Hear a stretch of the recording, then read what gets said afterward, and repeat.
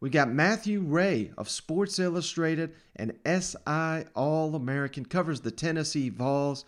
And pretty much anytime I see a Tennessee in the race for a recruit, maybe like an edit or a finalist or cutting down his list, they always tag Matt in their post. Because he's one of their guys that he's constantly digging for information. Go find all of Matt's work there at Sports Illustrated if you're not already. We're going to go on a deep dive here of Tennessee's signing class and preview the upcoming Music City Bowl against Purdue. So let's kick it over to our interview.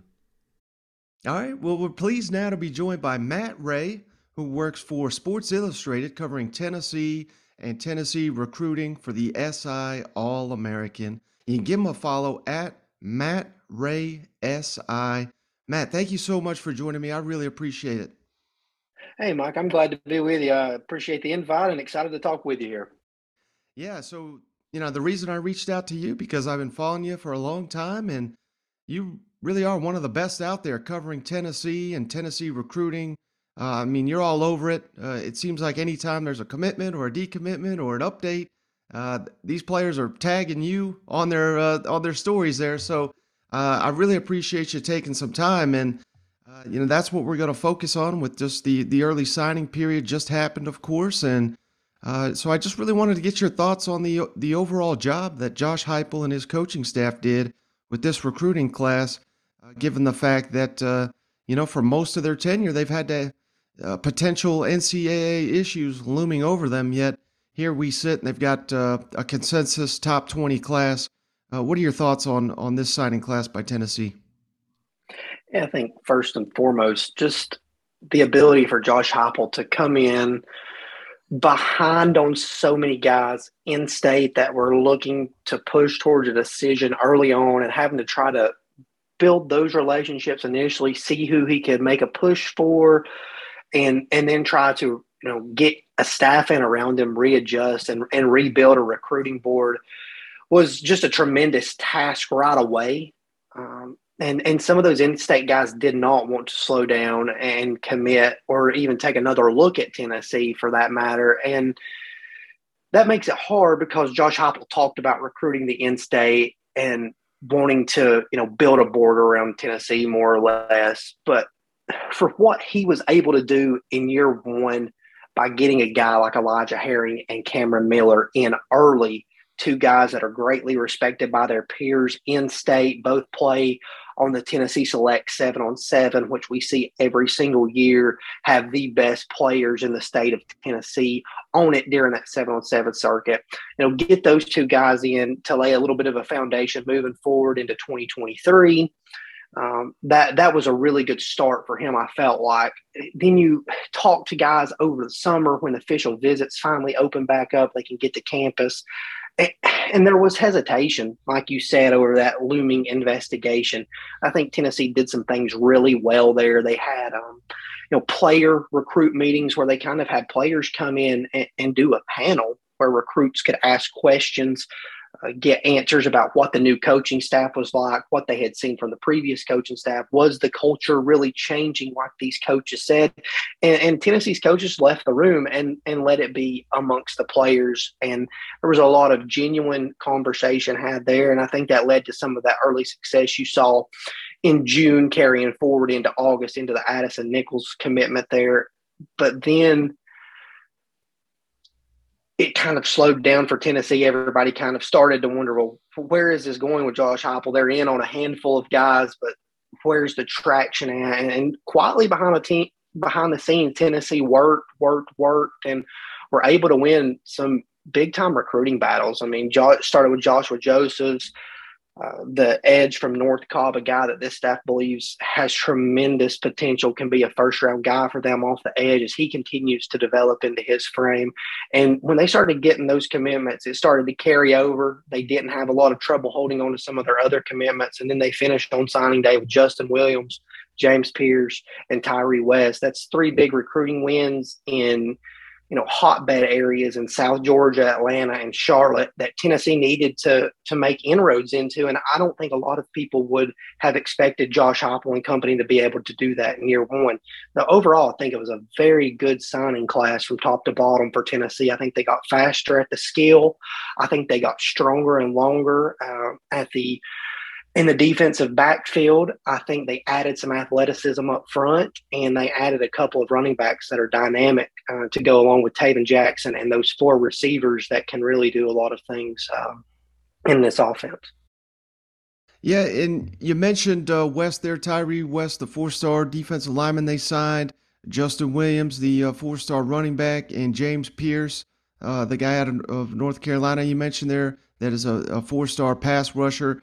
How important were those pickups for the Tennessee Vols during the first day of the early signing period to really push this team up the class rankings? Yeah, those were big pickups. So start with Justin Williams. He got the news going early on, and I enjoyed Justin's recruitment. Worked a lot with Justin. He worked a lot with me, and he didn't tell us staff coming into that decision which way he was going. He officially visited Tennessee the weekend before. Talked to him after that, but he was not going to tell his staff. He was going to leave at least a little bit of speculation out there on where he was going, and he enjoyed that part of the process. But that was a big win for Tennessee. That was a guy that can do a lot of things in their backfield.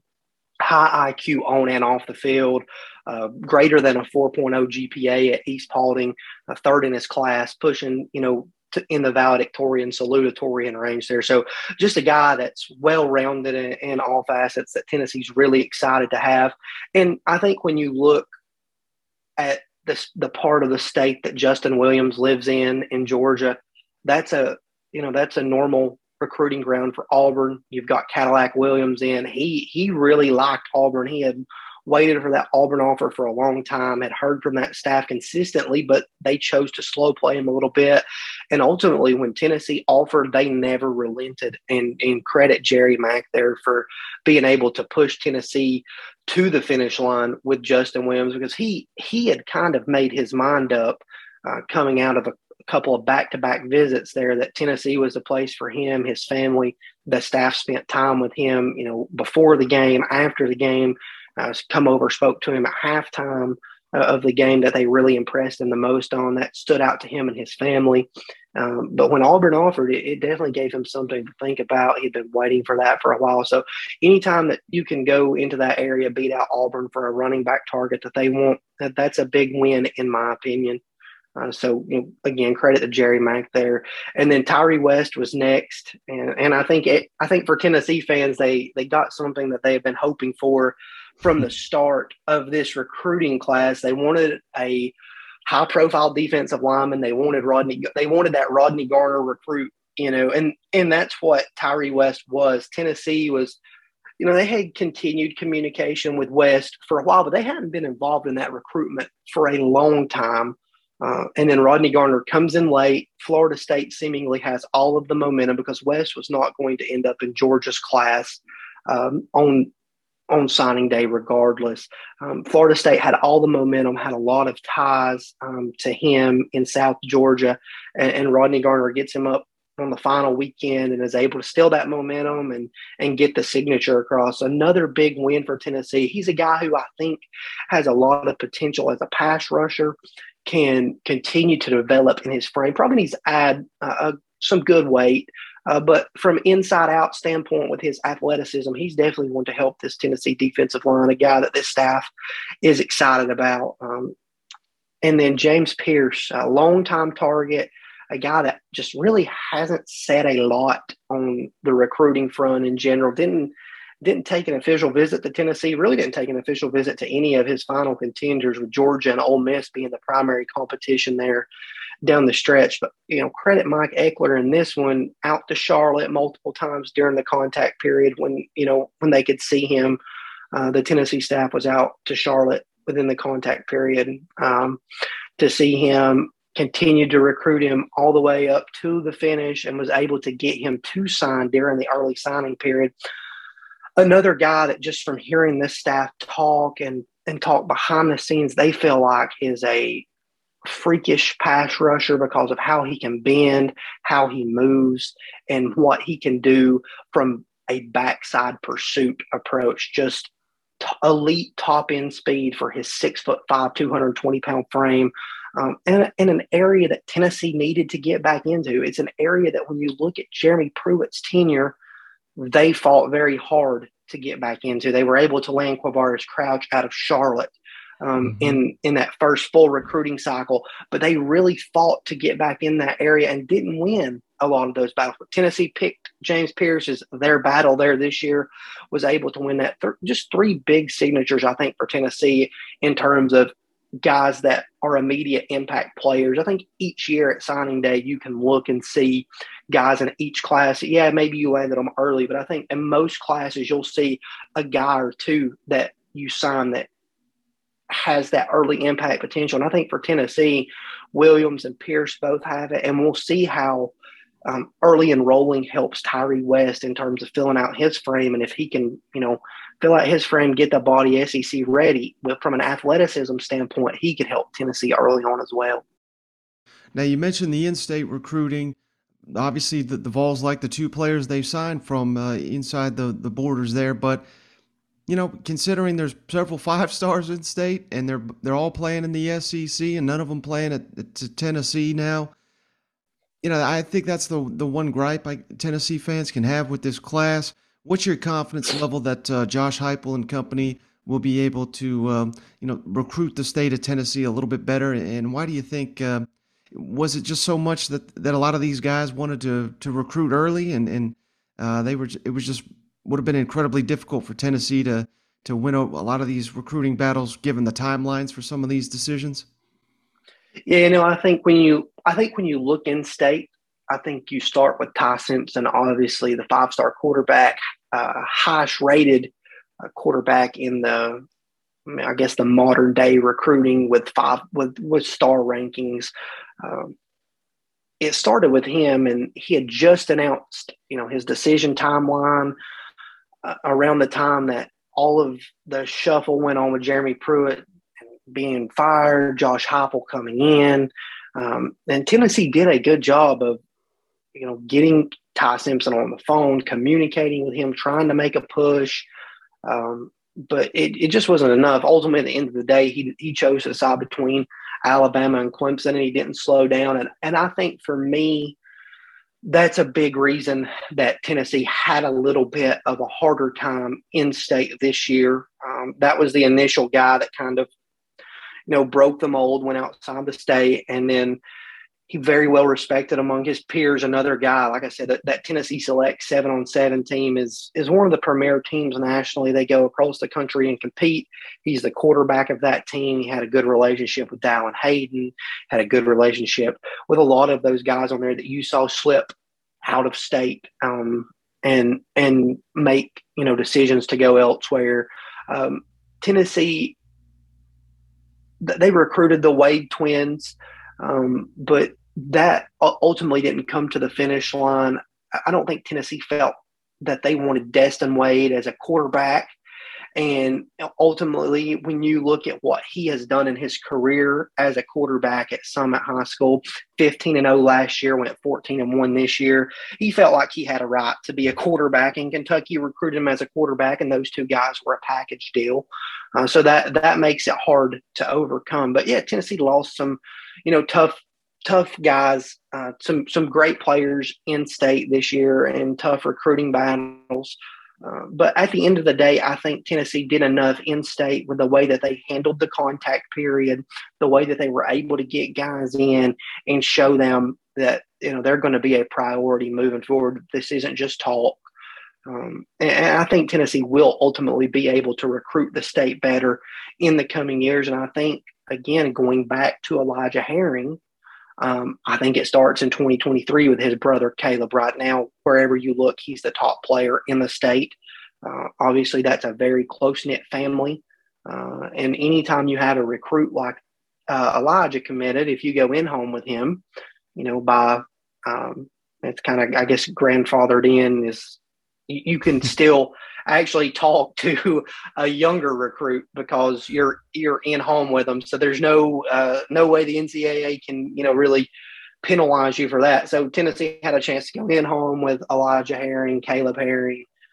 Is obviously there to see the conversation, hear the conversation. Tennessee staff able to communicate with him.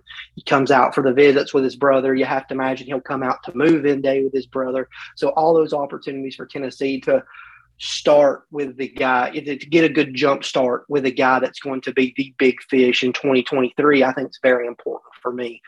I think that's going to be the guy to watch in terms of how Tennessee fares in 2023 in state.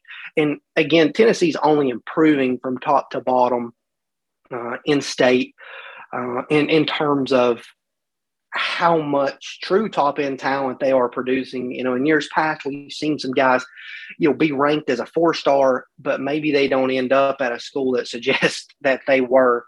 But I think that at the end of the day, Tennessee from top to bottom in the Nashville area, in the Memphis area, are continuing to grow and produce more true top end talent. Obviously, I think the battle that everybody focused on for months was Walter Nolan. And you can't really touch on in-state recruiting without touching on Walter Nolan. Obviously, he was a national recruit when he came to Powell High School and had been for some time. He had been at Olive Branch in Mississippi, which is a football factory. He had been to IMG over the summer, came back to St. Benedict, at Auburndale, and then to Powell. So he had been all over the country and had seen, a lot of different schools. But that was just a heavyweight recruiting battle. I was involved in that recruitment for a while in terms of following, and I was the point person at SI for the longest time there. And Tennessee got really, really close on Walter Nolan a couple of times, and that family pulled back, geared back, and wanted to, see all the options out there. And at the end of the day, they felt like Texas A&M was the best fit for them. But in September, when we started filming Walter's commitment video with him, he was really down to 4 schools at the time. It was Florida, Georgia, Texas A&M, and Tennessee. And we started on a Thursday night, and coming into Sunday, it looked like he was going to pull the trigger to the Vols by some point on midday on Sunday.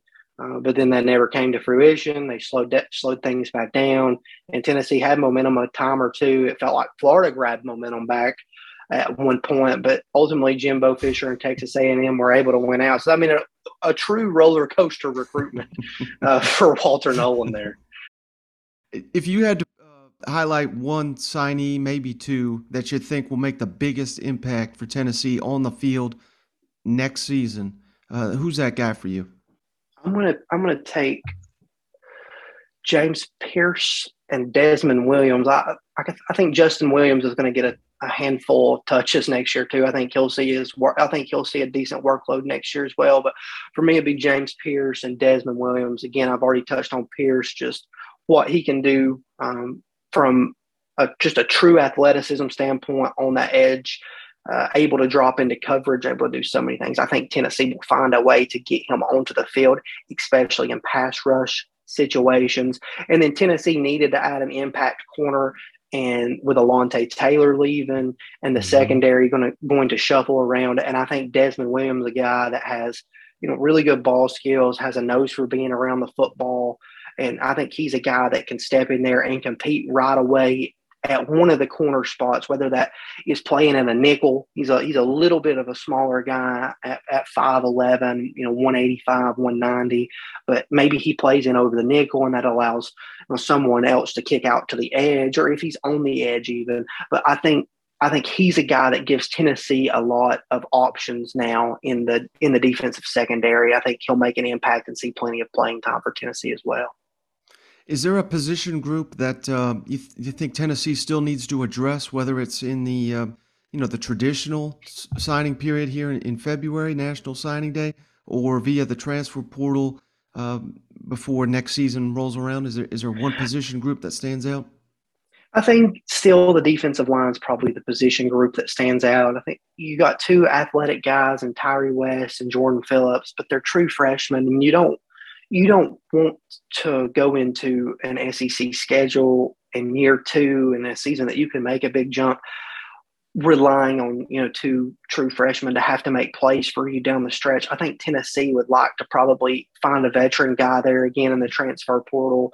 Maybe they move some guys around on their defensive front. You could see a guy like maybe Tyler Barron shifting more inside into a different technique other than that stand-up edge roll if he's able to add a little bit of weight. But I think the defensive line is still a position that Tennessee probably will try to address in the transfer portal if the right guy's out there. They're recruiting Ahmad Moten out of Cardinal Gibbons in South Florida.